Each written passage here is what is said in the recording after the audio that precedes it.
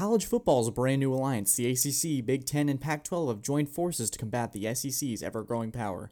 2 weeks down, one to go. My impressions of the QBs through the NFL preseason, and why the Saints and the Patriots are more similar than you may think. My name's Grayson Mann. This is the Man with the Plan podcast.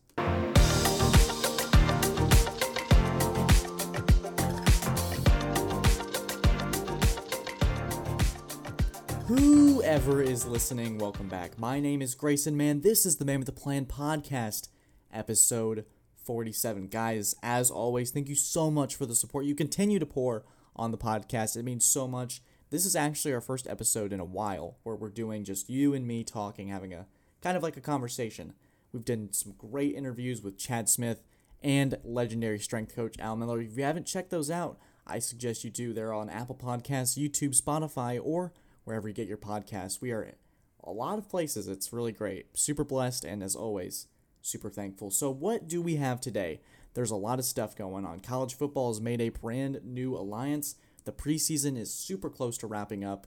The NFL and college season are closer than we expect. It feels like it's catching up on us.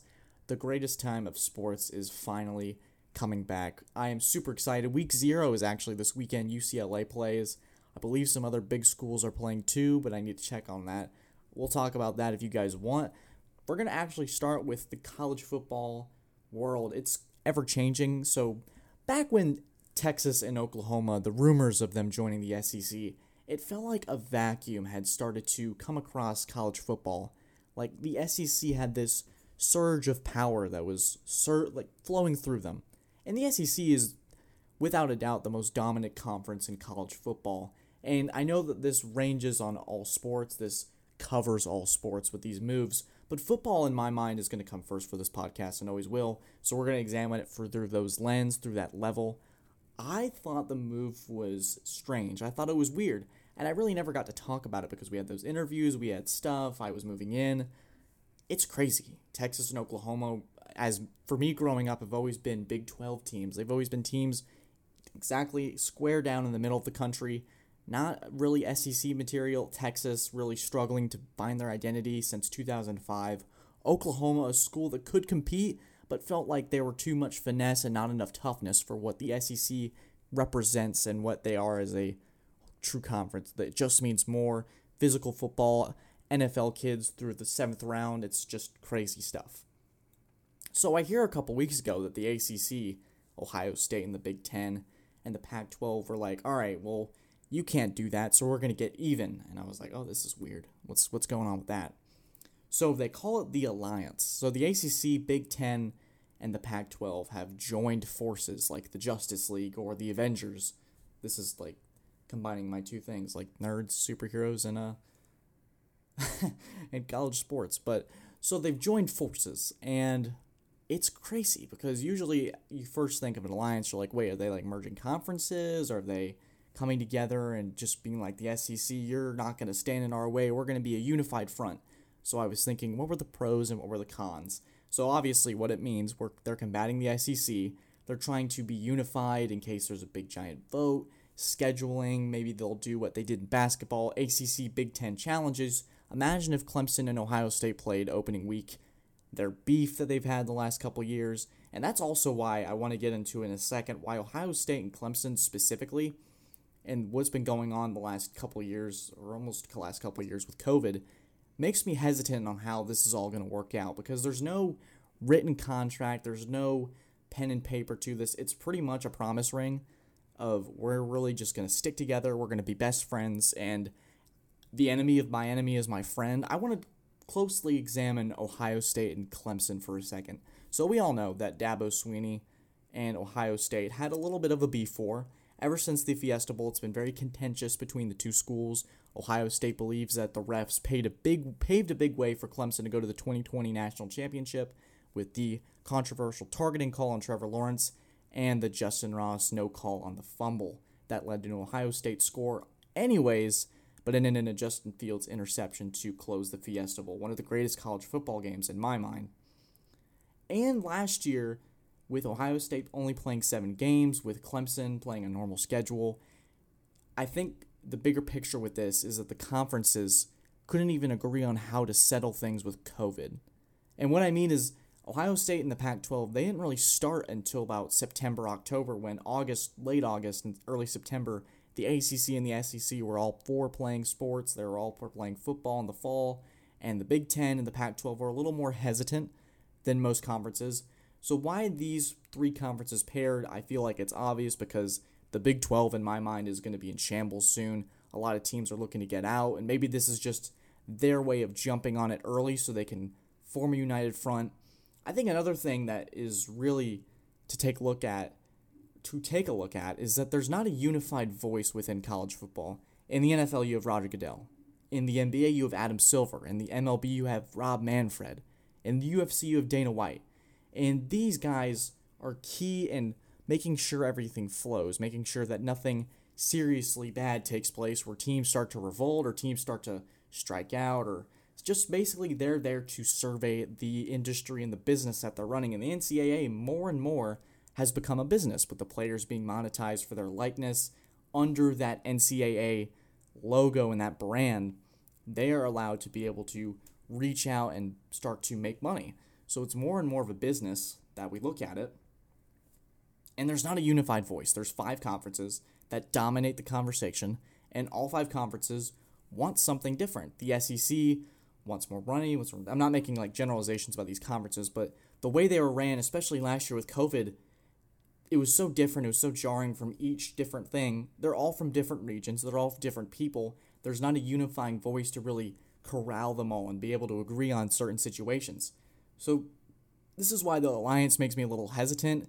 It's not to like beat the SEC out of revenue, because the SEC is going to earn a ton of money regardless of what they do. And then when they add Oklahoma and Texas, who are big programs and big names in the college world, they're going to be fine. It's not a matter of money. It's a matter of trying to find how do we combat the trend, the growth of the SEC. It's going to be something really interesting to look at, but also something really exciting. I'm really looking forward to how this college season plays out, because we're going to have a playoff changing soon. We're going to have players making money for their likeness. College football is ever changing, and just get ready and buckle up, because it's going to get wild in a couple of years. Okay, the NFL preseason, usually something that I never feel like I'd ever talk about as a podcaster, because the preseason is pretty null. It's not very, to the average fan, it's like it's the preseason. I'll watch like a drive or two and then turn the TV off. But I want to go through the QBs, because especially through every class, you have a group of guys who either show up out of nowhere, who've been touted since they've been like 18 years old, that they're going to be the next big thing for their NFL franchise. And we had 5 in the first round. We had Trevor Lawrence, we had Justin Fields, we had Zach Wilson, we had Mac Jones, and, well, we had everything. We had Justin Fields, Mac Jones, Trevor Lawrence, Trey Lance. We had all these stars, these studs. I want to go through all 5 of them. I want to see how they do, how they've done, and really examine the QBs, their starting QB battle, their games, their play. I really love to take a look at this stuff, and then we're going to take a short break. So let's just start with the one that needs the most work, Trey Lance. So usually when you spend a year out of a sport or an activity, you're pretty rusty. And so Trey Lance, he's come in 2 games of action, and he's had some big plays. The potential's all there for him. But I feel like for Lance, the 49ers took a big risk, because you got a guy who spent a year out of football, and we're seeing this with Jamar Chase too, who struggled to make plays in camp. People have said he's struggled to make separation. Hasn't had the strongest preseason so far against like the 2s and the 3s where he should be dominating. But these guys both had a year out of college football. One because North Dakota State couldn't schedule any games. One because he decided not to play. The talent's all there. It's just a matter of him putting it all together, making it all cohesive and consistent. I think the 49ers don't necessarily have a problem, because Garoppolo will be solid. I think it's keeping Garoppolo confident. Garoppolo is a quarterback that took them to the Super Bowl, and then 2 years later they draft his replacement. So we're going to see how that plays out. I think Trey Lance struggles sometimes with his accuracy. I think and it's tough with Trey Lance, because I haven't seen him with the ones. I haven't seen when the line actually protects for him, because the pocket breaks down a lot for these guys. You're going to see them playing with second string and third string linemen. Most of them won't be on the roster in 3 weeks, and they're struggling to be able to make reads in a clean pocket. So there's that other aspect where you can't really judge too much, because, well, it's the preseason, but at the same time, they're not playing with the guys they're going to eventually be playing with should they be the franchise savior. So Does Trey Lance need some work? Yes. Do all these QBs need some work? Absolutely. They can't all be perfect. But I think Trey Lance will benefit the most from sitting out for a year with a quarterback as competent as Garoppolo when healthy. Garoppolo can win games. He can do things, make good decisions, take care of the football. I think Trey Lance needs the most work, but he excites me for what San Francisco has laid out for him. I want to talk now about Trevor Lawrence, and Trevor Lawrence doesn't scare me because of Trevor Lawrence's talent. It's all there. He looks the part. It's just not his team. So I was watching the Monday Night Football broadcast of the Saints and the Jaguars, and they kept going about this certain point. They were like, yeah, so Trevor Lawrence is in a unique spot. He's running in two separate offenses, basically. Urban Meyer coming from the spread offense in Ohio State, and then you have the coordinator from the Lions who wants to run more of a pro-style offense, by the numbers, making those reads. And I was talking to my dad on the phone about this, and he says, you can usually, in that kind of spread offense, you can have talent, and it doesn't really matter what your scheme is because your players are going to be so dominant that it doesn't matter. In the NFL, that's not really going to work because everybody's pretty much on the same playing field. You have to make the X's and O's, and I was saying, yeah, that's because that's what makes Josh McDaniels in New England so special. I mean, they had Brady for all that time, but sometimes their best receiver was Julian Edelman, who's not Calvin Johnson, who's not Antonio Brown. But they made the scheme work. They made the X's and O's work out. And it makes me concerned as to how the Jaguars are going to run as an offense. Are they going to be constantly in battle of philosophy and Trevor Lawrence is going to have to make it work on his own? I think that Lawrence has got all the skills. We've seen this since he's been a freshman at Clemson. We've seen it since he's been at Cartersville, Georgia. He's going to be fine. It's how does Urban Meyer adjust to the NFL? And I've said before on the podcast, we have to give him time to learn to be an NFL coach. But how long are we going to be willing to give him? 6 weeks? A year? 3 years? And then the news with ETN. ETN, who was going to be a great counterback, he was going to be a great pace back for James Robinson, who's going to obviously be the number one, taking all those reps. How does it all work out in the end? They need to figure out ways to get the ball out quicker. I think Lawrence is guilty of holding onto the ball for too long, but I think they did good as making some adjustments where they roll him out of the pocket and let him make throws that he's capable of making because he's the number one pick in the draft. He's been the established number one pick since he beat Bama his freshman year. I think that we get more looks with him. He's been officially named the QB1, so that battle, I use battle very lightly because I think we all knew that Trevor Lawrence was going to be the starting QB. It was just a matter of when he was going to be the starting QB.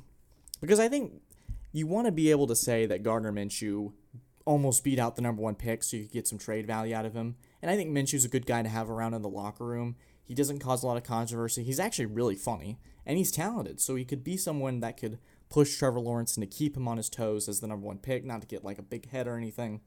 I think Lawrence will be fine. The Jaguars are going to be super interesting to watch how they work this offense and this new dynamic with Urban Meyer.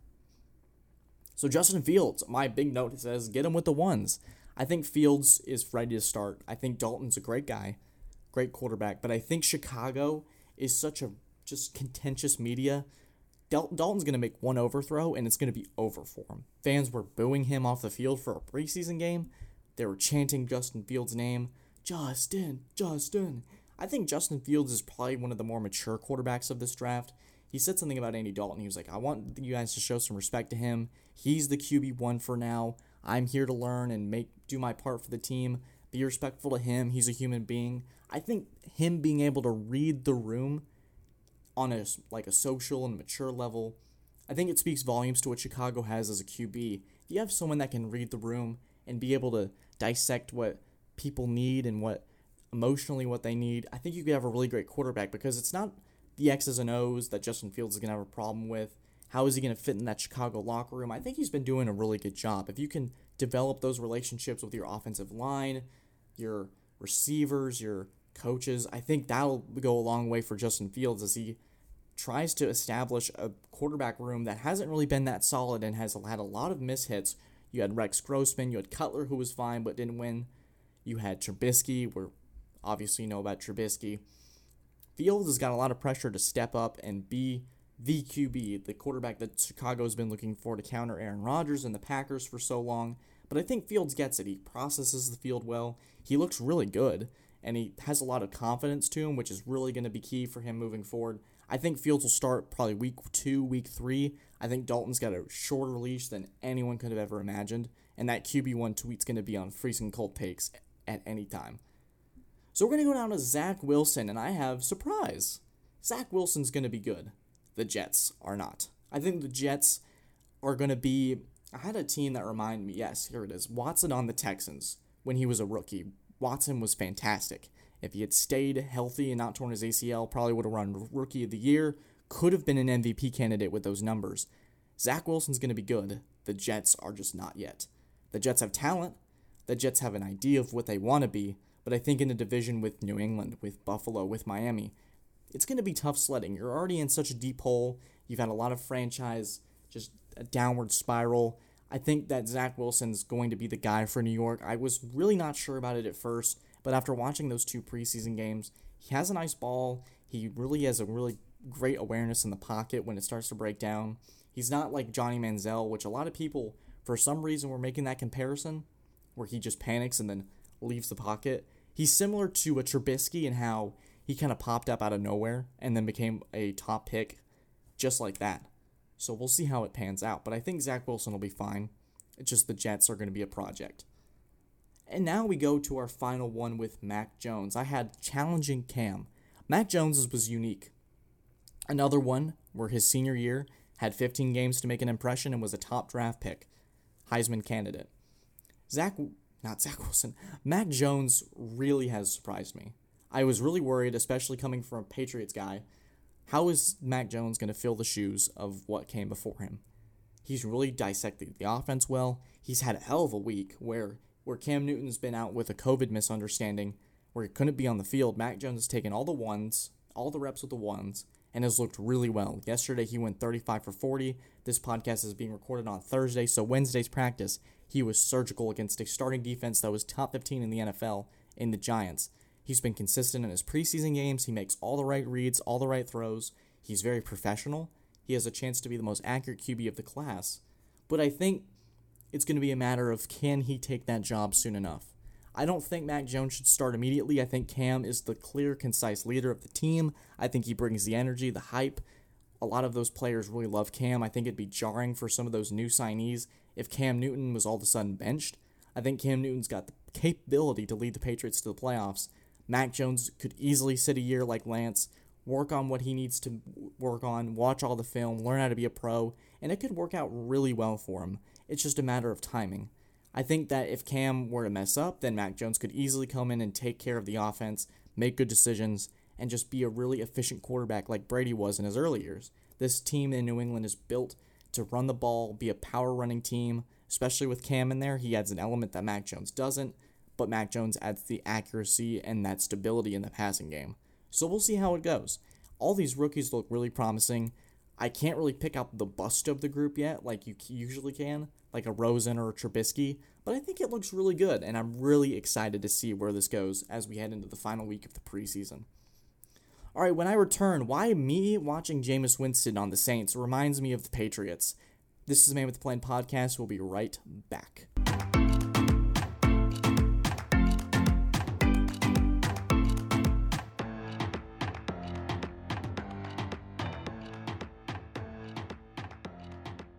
And we are back. This is the Man with the Plan podcast, episode 47. Guys, as always, thank you for the support you continue to pour onto the podcast. So, like I said before, usually when I'm watching these preseason games, I'm watching them for the rookies, the new players on new teams, watching a couple drives, taking some mental notes, especially for this, and then calling it a night. But I was watching the Saints and the Jaguars, and I realized, there's a QB battle on the other side of the field. And so Jameis Winston comes out, and I've seen all the memes, I've seen all the stuff with Winston. He's a very controversial guy, the crab legs, the W eating, all of the interceptions. And Winston came out there and looked really sharp. And a lot of people are going to refute that as, well, dude, it was preseason. Grayson, it was the preseason. They weren't playing to their full strength. So I was really skeptical, but I really want to walk you guys through a throw that I really thought that was really fantastic. And in the future, if you guys go, Grayson, you're talking about a play, why don't you show it? let me know, and I'll try to figure that out in the editing process. But I think Winston was really great with his anticipatory throws and really great at diagnosing what Jacksonville was running and being able to make solid throws to Antonio Callaway for 2 touchdowns. There was one where he threw a beautiful ball in double coverage over the safety and over the corner. There was one where the Jaguars were diagnosing a cover 0 blitz, so all the corners had man and everybody was running at Winston. He was able to set his shoulders in the direction of the throw. It was a fade route to Callaway, and he took the hit. But before that, he was able to diagnose and say, yes, I have cover 0. I'm not going to panic. I'm a 5-year veteran. I think 6 years now. I've seen this before. He set the throws and makes an excellent ball to Callaway. And it's something that I believe Taysom Hill can't offer, because I think Hill's more of a gadget Swiss Army knife kind of guy that you really bring in for certain situations, not really as a full-time QB.